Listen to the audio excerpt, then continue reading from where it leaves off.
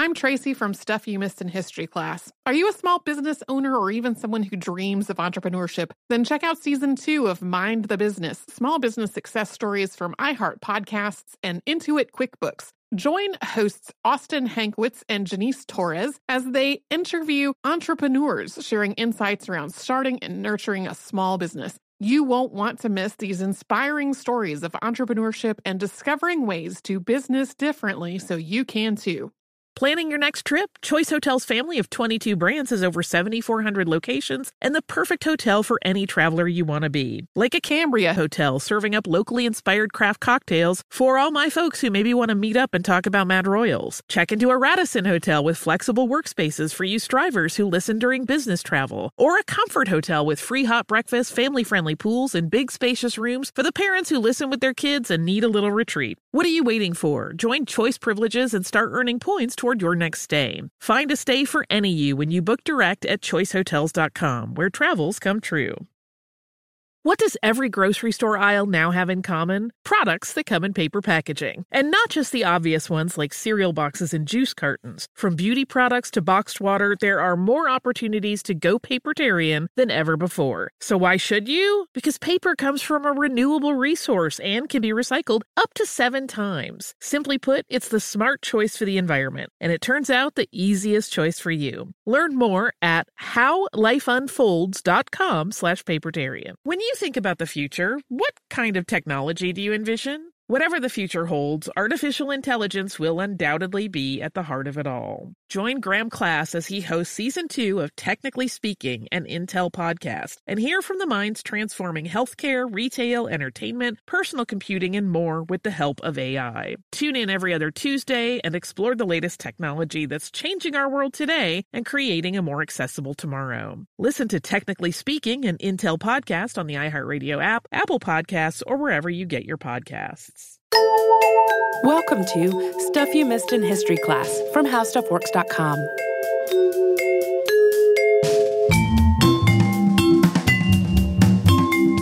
Hello and welcome to the podcast. I'm Holly Fry. And I'm Tracy V. Wilson. Tracy, we're going to keep talking about Winsor McCay today, about which I'm very excited. I know you are.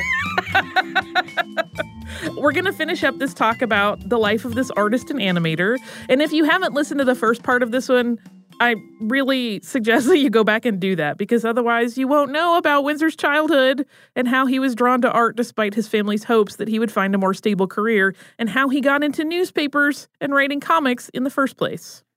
In 1905, McCay created his most popular strip, Little Nemo in Slumberland, which debuted on October 5th of that year. And this strip builds on some of the ideas that Winsor McCay had played with in his earlier strips. Nemo was a young boy whose dreams were depicted in the strip, and a lot of times they were surreal and bizarre. And there wasn't really a cohesive plot to the strips. They were more about the exploration and the visuals. Yeah, he basically was kind of lured into this mystical world of Slumberland by various characters, and it's just so spectacularly beautiful. Often it's drawn in a rich Art Nouveau style, and these strips were huge hits, so much so that McCay became a celebrity, and the comics were translated into 7 languages. And almost instantly from that first appearance, readers were enthralled with Nemo's adventures. As the strip went on, the world of Slumberland expanded, and it became more and more detailed. It was like an alternate universe that readers were allowed to explore under McCay's guidance. Because of the nature of the premise for Little Nemo, these strips were really imaginative. So, for example, at one point for a brief run of the strip, Nemo visited Mars and found it loaded with pollution and just an oversaturation of industry. Nemo later found himself in part of Slumberland that was populated by copies of himself. Yeah, that Mars section is sometimes pointed to as almost prescient, because it really does kind of look a lot like what late 20th century cities look like in terms of being kind of obsessed with maybe not always the right things. And it really is kind of a takedown of greed and corporate entities gaining too much power. And in 1906, McKay's career took on another facet. So the focus was still his drawings, and Nemo was still doing gangbusters, but he also started creating drawings in front of vaudeville audiences as a form of performance. If you recall from our first episode, he had first sort of performed unofficially for people when he was creating these large billboards and signs because he was just so fabulous to watch work. But at this point, it became a more structured act. And McKay was not only incredibly skilled as an artist, but he was also so fast. So he was one of a number of artists who did an act like this on the vaudeville stage in acts that were called lightning sketches or chalk talks. And this undoubtedly drew on the work under his mentor that we also talked about in the first part of this podcast, who was John Goodison. As you recall, he perfected drawing on blackboards very quickly when he was studying with him. McKay's initial reaction at being offered regular performance time at the theater was that he, quote, sighed deeply and shuddered faintly at the idea of being paid several $100s to do it.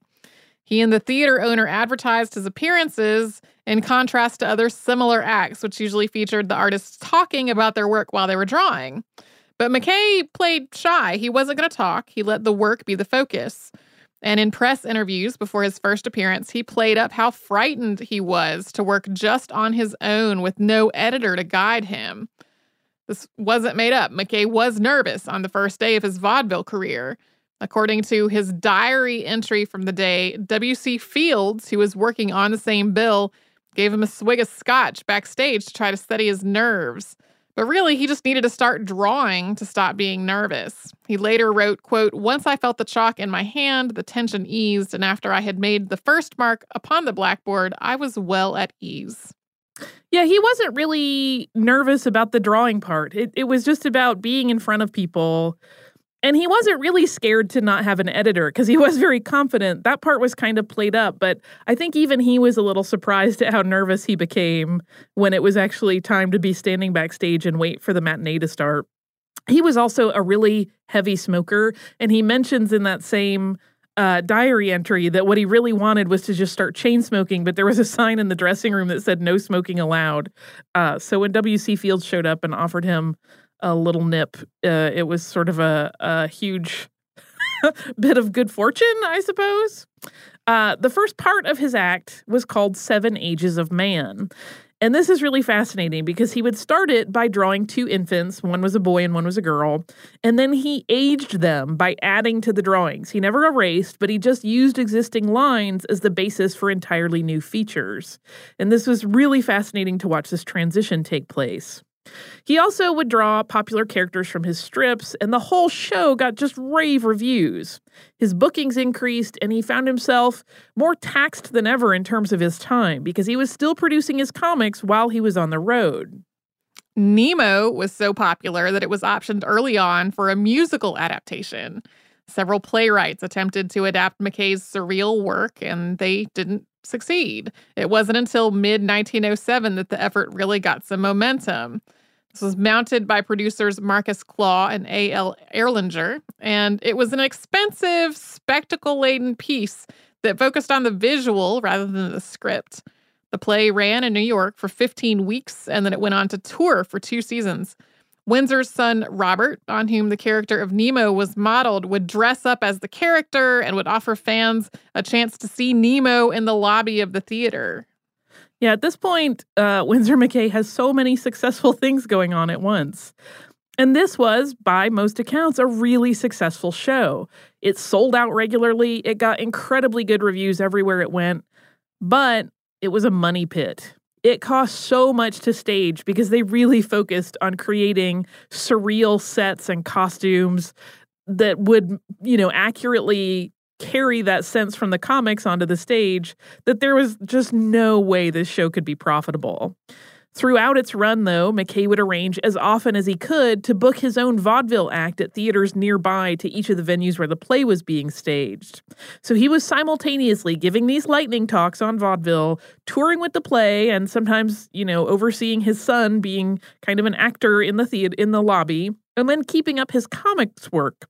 And he was making a really nice living, but obviously this was burning the candle at both ends. I feel like it's it's got more than two ends at this point. Yeah, it's like the ends and the middle, and maybe could we just wrap a wick around it and like that too? Yeah. So it wasn't long, even with all this going on, before McKay also ventured into animation. His first film, Little Nemo, was completed in 1911. It's 10 minutes long. If you remember our Lotte Reiniger episode, we mentioned that she was making animation in the 20s. 10 minutes seemed really long for a cartoon. McKay's film is really less than 2 minutes of actual animation. The majority of it is the lead-up story of him telling his friends he's going to make moving drawings and then them mocking him in disbelief. The opening card on the film read, Winsor McKay, the famous cartoonist for the New York Herald and his moving comics, the first artist to attempt drawing pictures that will move, produced by the Vitagraph Company of America. And the film opens, as we said, with McKay telling his friends he's going to draw moving pictures, and they're completely incredulous at this idea. So he walks over to a page that's mounted on a wall, and he draws the static image of 3 characters, and then he pulls that paper off and rolls it up, and then he draws another character, and he pulls that page off and rolls it up. And all the while, his friends are kind of chuckling to each other, and he promises them that he's going to make 4,000 drawings in a month that will move. And then the film cuts to delivery men bringing him a massive amount of paper and other supplies to do just that. The last 2 minutes are where we see his 2 clownish figures and Little Nemo dancing. And then Nemo draws a beautiful lady who comes to life. And the pair of them ride away in the mouth of an alligator. Even by today's standards, the animated segment is smooth and impressive. It really is. It's quite beautiful. That I can't say enough about it. I'm always sort of awestruck when I think about how early on in animation that was.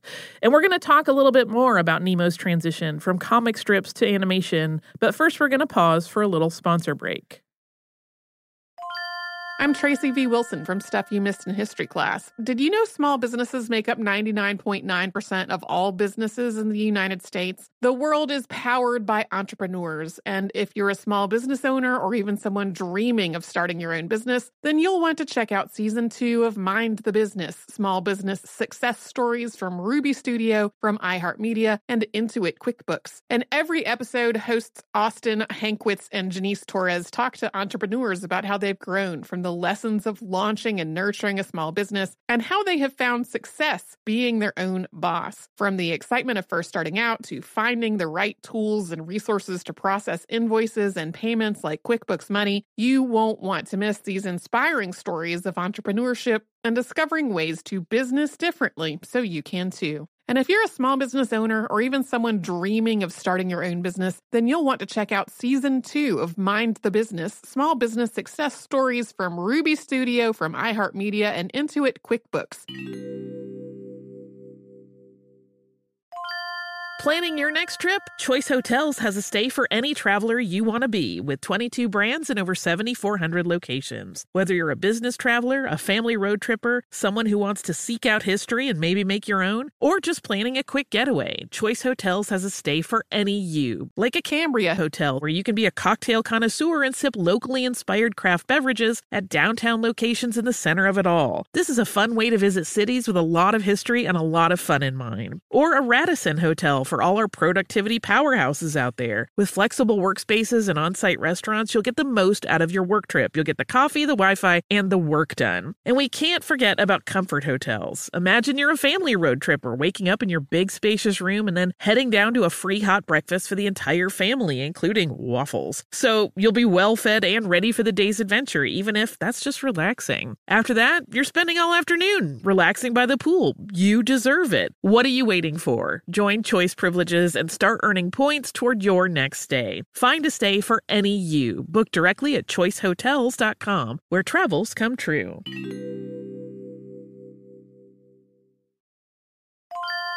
If you use paper, you're a human. But if you choose paper, you're a papertarian, someone who lives a paper-based lifestyle because it has a positive impact on the planet. And also because it's the easiest choice you'll make all day. Seriously. It's as easy as reaching for boxed instead of bottled water. It's as easy as opting for beauty products that come in paper packaging. It's as easy as grabbing eggs in a cardboard container. And that's all in one trip to the grocery store, which, if everyone's being honest, you were planning to go to anyway. But paper isn't just an easy choice. Papertarians know that it's the smart choice, too. Because paper comes from trees, a renewable and sustainably managed resource, and paper products are designed to be recycled. In fact, when you choose products that come in paper-based packaging, those fibers can go on to be recycled up to 7 times. So why wouldn't you go papertarian? Learn more at howlifeunfolds.com/papertarian.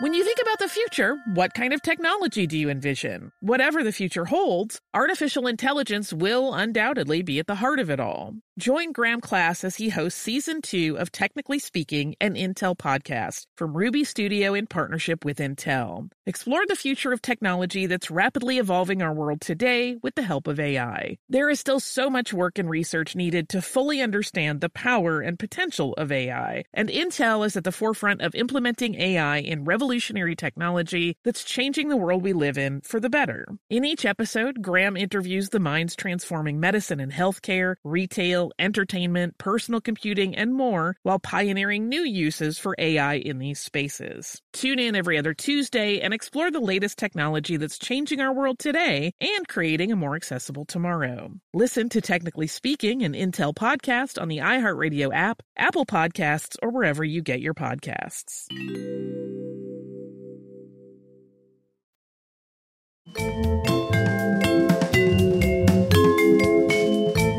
There were, of course, other artists that were making animation in the U.S. at this time.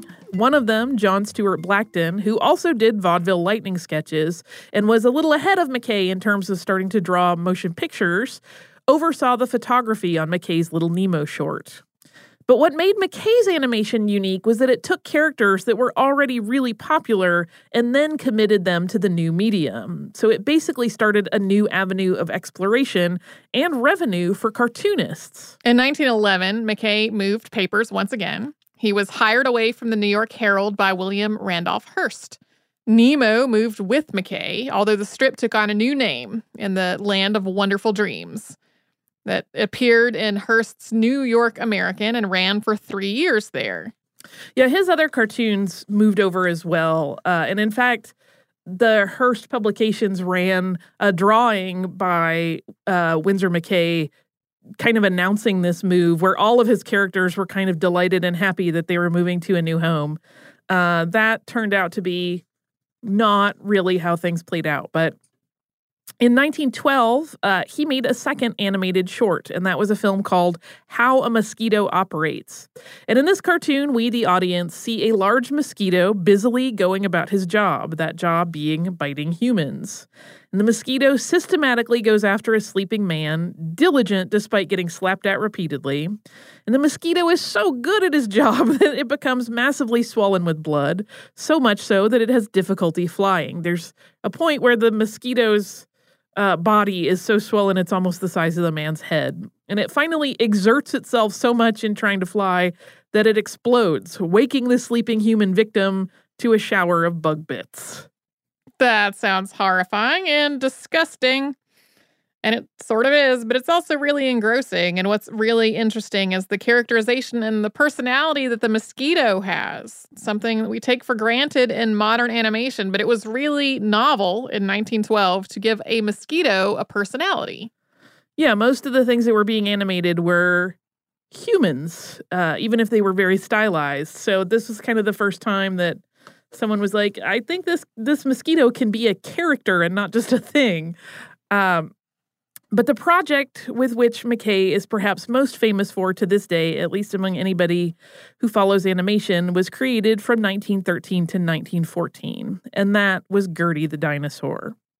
Gertie was important as an animated character in a number of ways. So, one, she was the first character that McKay created specifically for animation, rather than him using an existing comic that he had already drawn and adapting it to a motion picture. And second, Gertie was a massive feat of artistry. McKay, who was working with an assistant named John A. Fitzsimmons, drew every single frame of the Gertie animation by hand, thousands and thousands of drawings. And this was the time before the idea of separating layers of animations into the backgrounds and the cells for the moving characters existed. So every frame was a full version of the scene, with all the background objects there, and Gertie moving among those objects. The backgrounds for Gertie were also more complex than his previous efforts. Little Nemo animation had virtually no background elements. It was just the characters on a white page. The Mosquito animation has some backgrounds, but they're pretty uncomplicated. They consist mostly of lines used to suggest the walls of a room. But Gertie strolled along mountain paths that had rocks and other details. Yeah, there are trees, there's a water feature, there's a whole thing going on there. And throughout the production of this ambitious work, McKay was still doing his editorial cartoons and his vaudeville act. He basically never stopped working, but he also had no regular schedule whatsoever. So he would blaze through a bunch of Gertie drawings and then hand them off to his assistant Fitzsimmons to trace the backgrounds in from a master version. And then he would be busy on the road doing his act and not come back to Gertie for a week or more.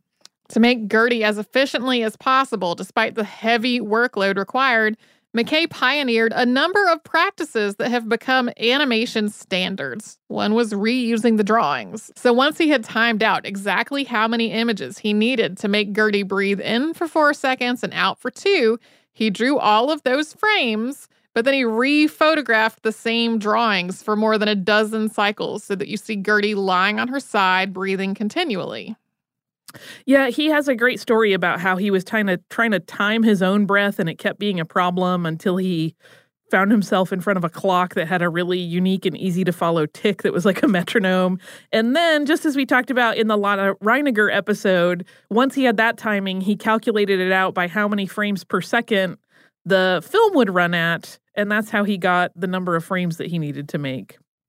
And he also invented the concept which came to be known as keyframing. So he identified key poses that the character would hit, and then he broke the workload down into the sections between one key pose and the next. And drawing those connectors between the two came to be known as in-betweening. And this was all a way to manage the project and keep the story focused, and it also kind of combated just growing very tired of the work, because he would be like, okay, I know I'm working on this section now. I can move over to this section now and this section now. But the other really interesting thing about Gertie is how she was presented to audiences. Unlike previous animated shorts, Gertie didn't just appear on her own while she was shown on the vaudeville screen. Winsor McKay was her live-action co-star, so he appeared on stage as Gertie's trainer, carrying a bullwhip. He spoke to her on the screen, and she would respond. At one point in the act, he'd toss Gertie a snack in the form of an apple, and then the on-screen dinosaur would catch the apple delightedly. It's so charming. It's just so charming.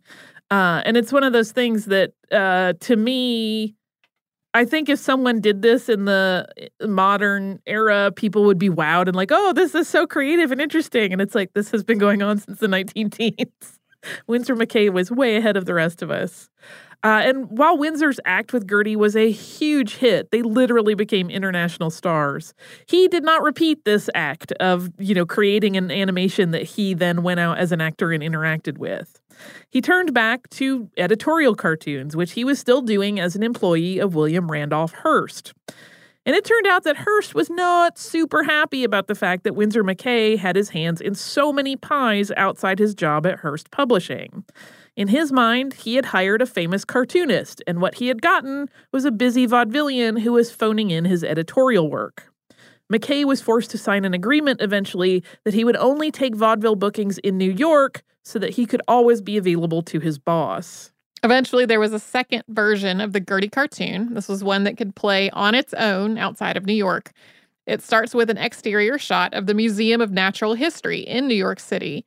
The intertitle card announces that the famous Winsor McKay is on a joyride with Roy McArdle, quote, and others. And the car they're in gets a flat in front of the museum, so they decide to go inside while that flat is fixed. And after they all are observing a dinosaur skeleton, McKay bets one of his friends, and the stakes in this bet are a dinner for the whole group.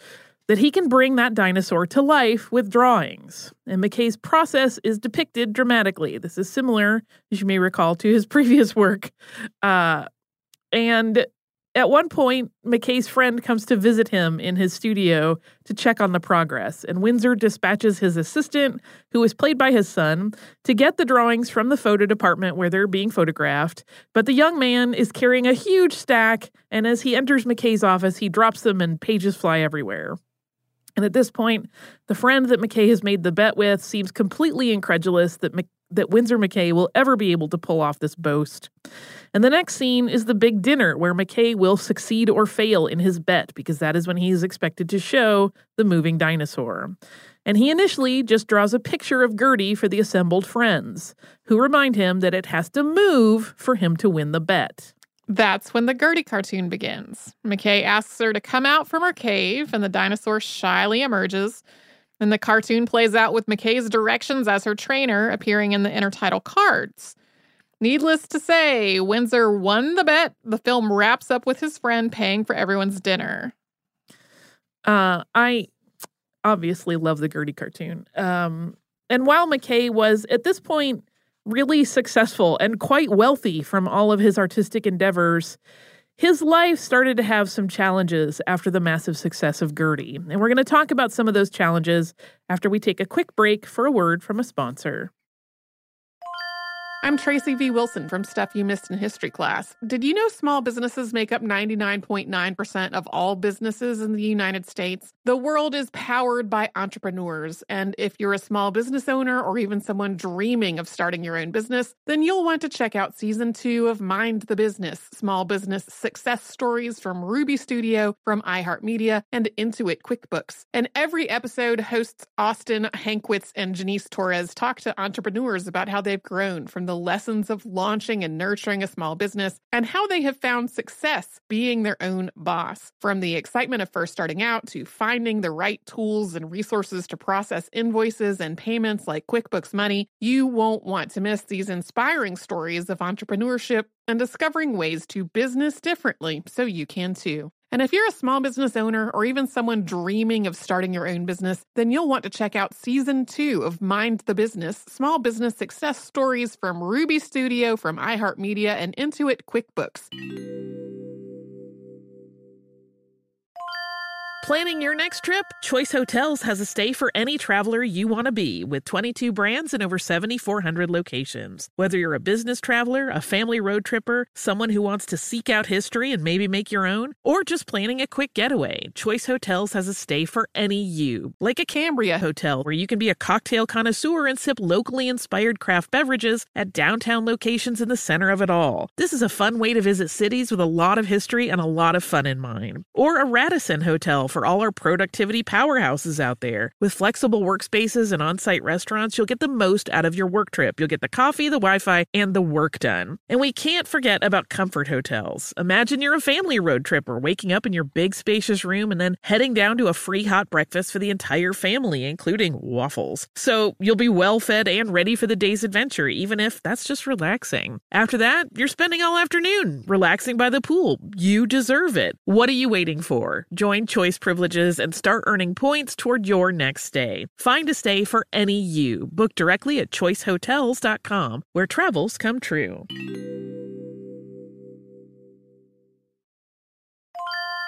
If you use paper, you're a human. But if you choose paper, you're a papertarian, someone who lives a paper-based lifestyle because it has a positive impact on the planet. And also because it's the easiest choice you'll make all day. Seriously. It's as easy as reaching for boxed instead of bottled water. It's as easy as opting for beauty products that come in paper packaging. It's as easy as grabbing eggs in a cardboard container. And that's all in one trip to the grocery store, which, if everyone's being honest, you were planning to go to anyway. But paper isn't just an easy choice. Papertarians know that it's the smart choice, too. Because paper comes from trees, a renewable and sustainably managed resource. And paper products are designed to be recycled. In fact, when you choose products that come in paper-based packaging, those fibers can go on to be recycled up to 7 times. So why wouldn't you go papertarian? Learn more at howlifeunfolds.com/papertarian.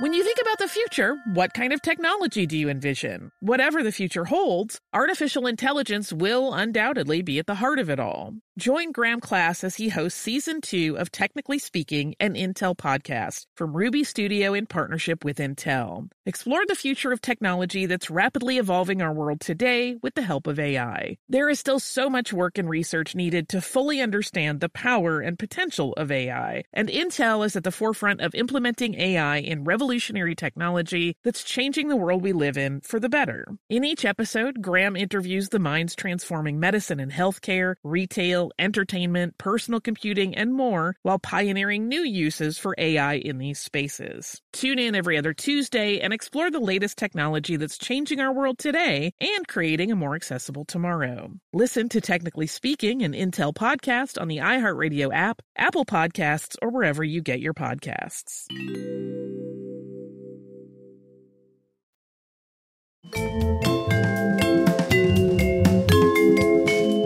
McKay's work as a newspaper cartoonist evolved over the next several years, and his dreamy fantasy scenarios were slowly supplanted by political commentary. And this made his cartooning career something of a complete circle, since his early work in cartoons for periodicals had consisted largely of political material. This is actually interesting in that it's one of those things people point to and go, no one actually knows what Winsor McCay's political opinions were, because he would always just say, I'm drawing what my editors tell me to. But he never, other than a time when some of the more pacifist articles or pacifist images were being published, and people started to think that Hearst and McKay and anyone associated with it was somehow pro-German, and he wrote a letter speaking out against that and was like, no, of course we're not. Other than that, he really never let on where he stood on most of the subjects, even though he had drawn cartoons that kind of indicated he may have felt one way or the other.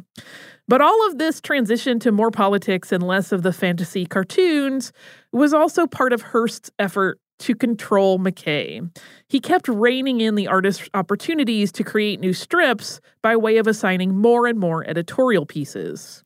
The 19-teens continued to bring challenges into McKay's life. Grifters tried to extort money from him, claiming that they would reveal that his wife Maud had had an extramarital affair. She hadn't had an affair, and the truth eventually came out in court.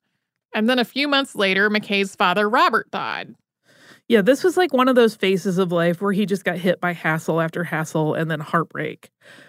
And William Randolph Hearst opened an animation studio in 1916, with McKay listed as one of the creators who would be turning his popular characters into films there. This seemed like it might be an uptick in the whole situation and that McKay might have a new outlet, but in fact, this was a terrible fit.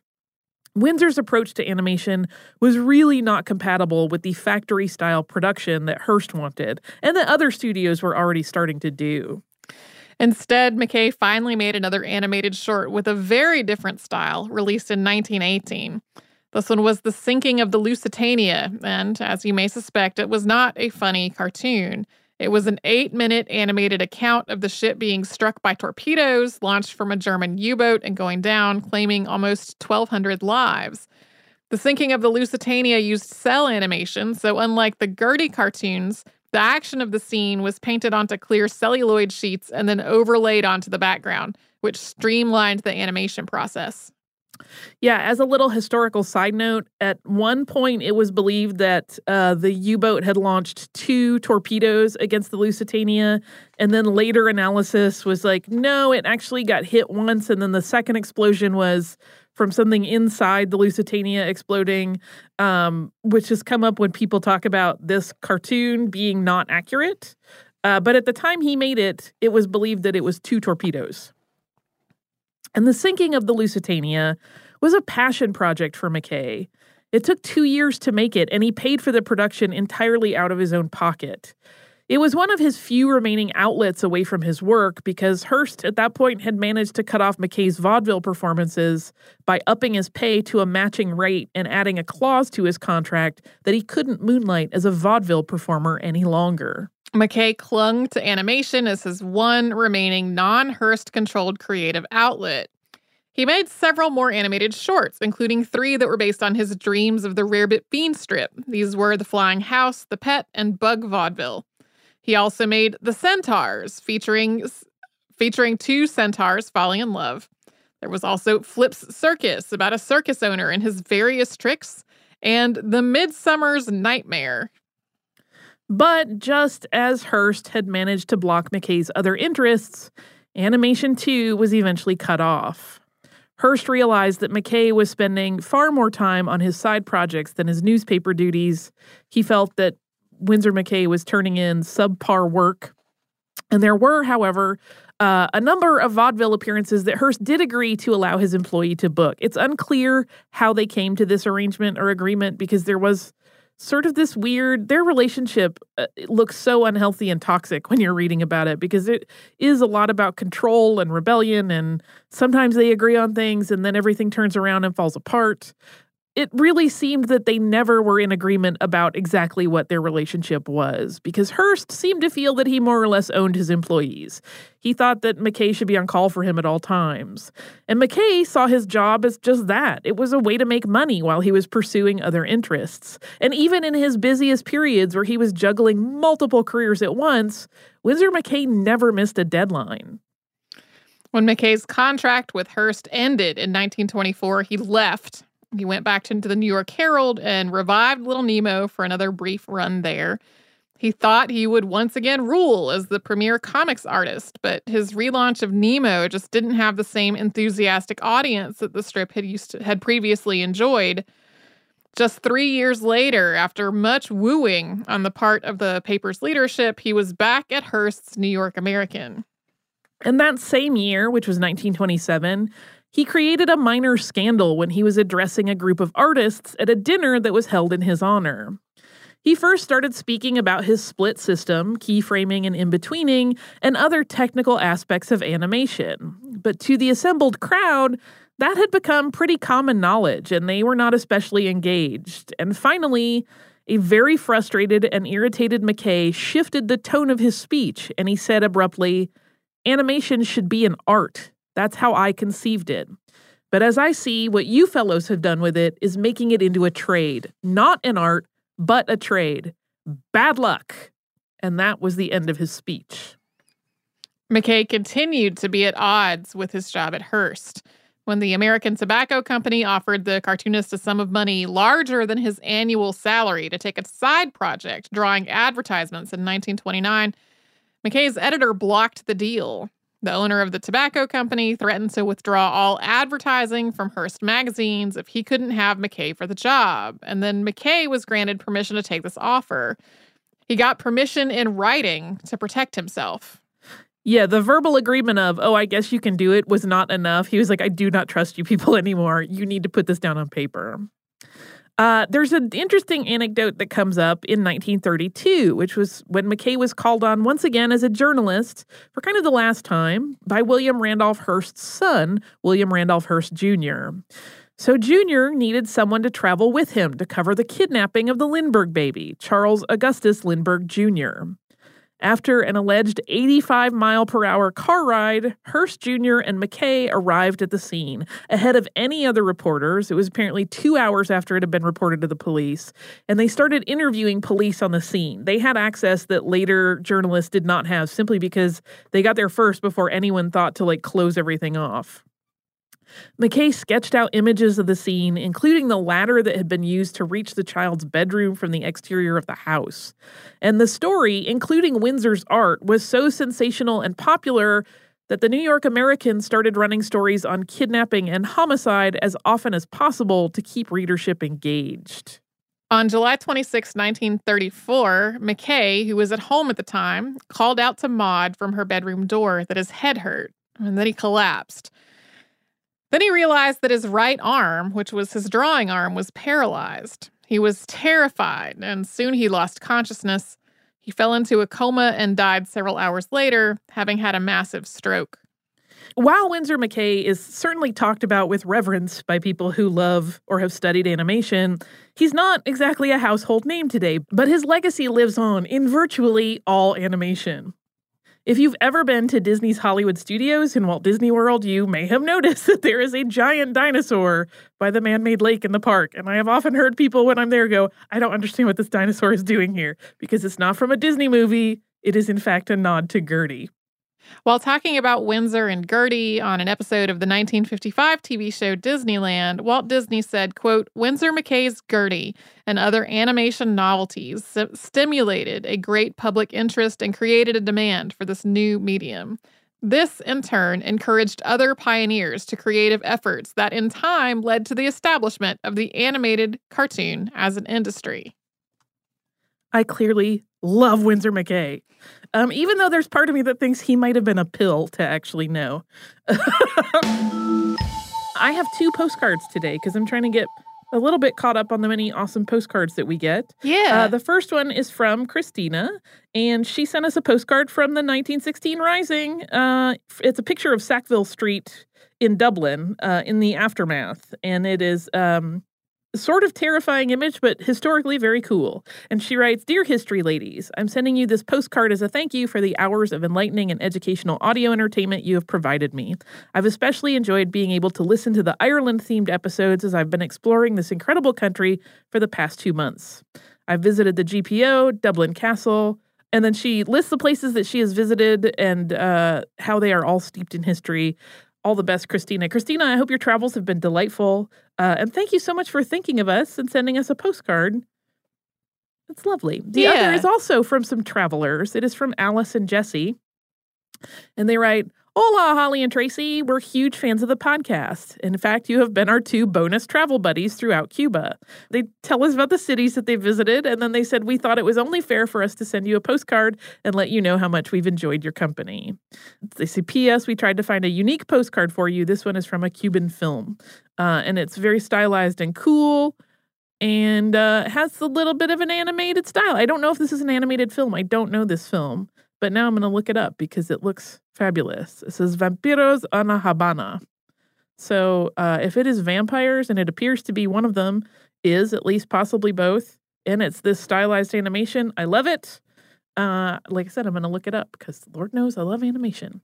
If you would like to write to us, you can do so at historypodcast@howstuffworks.com. You can also find us across the spectrum of social media as Missed in History and at missedinhistory.com.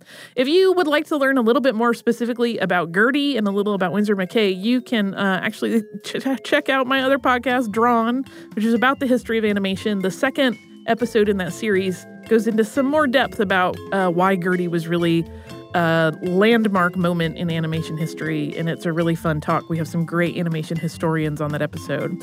If you would like, come and visit us, as we said, at missedinhistory.com, where our entire archive lives, as well as show notes for any of the episodes Tracy and I have worked on. So we can't wait to see you at missedinhistory.com, where we can all explore history together.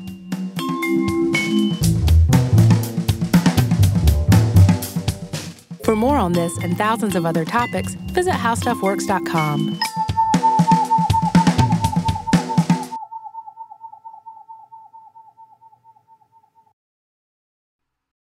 This is Raquel Willis from Queer Chronicles. Right now, there are close to 500 anti-LGBTQ+ bills in state legislatures across the country. Lambda Legal is leading the charge against these hateful bills that target mostly trans and non-binary people. You can fight discrimination and help write the next chapter of Lambda Legal history.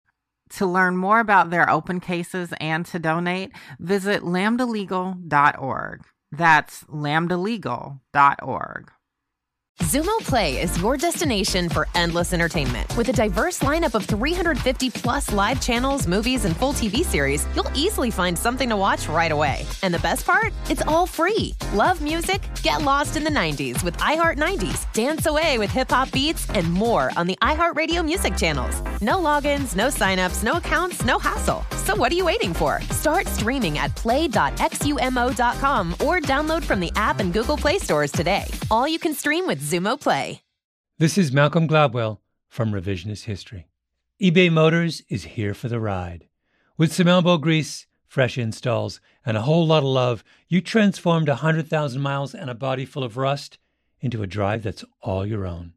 Brake kits, LED headlights, whatever you need, eBay Motors has it. And with eBay Guaranteed Fit, it's guaranteed to fit your ride the first time, every time, or your money back. Plus, at these prices, you're burning rubber, not cash. Keep your ride or die alive at ebaymotors.com. Eligible items only. Exclusions apply. The wait is almost over. Get ready for the 2024 NFL season as the full schedule is announced. Every rivalry, every rematch, every rookie debut, every game revealed. The 2024 NFL schedule release, presented by Verizon, coming in May. Live on NFL Network, ESPN2, and streaming on NFL Plus. Terms and conditions apply to NFL Plus. Visit NFL.com/schedule release to learn more.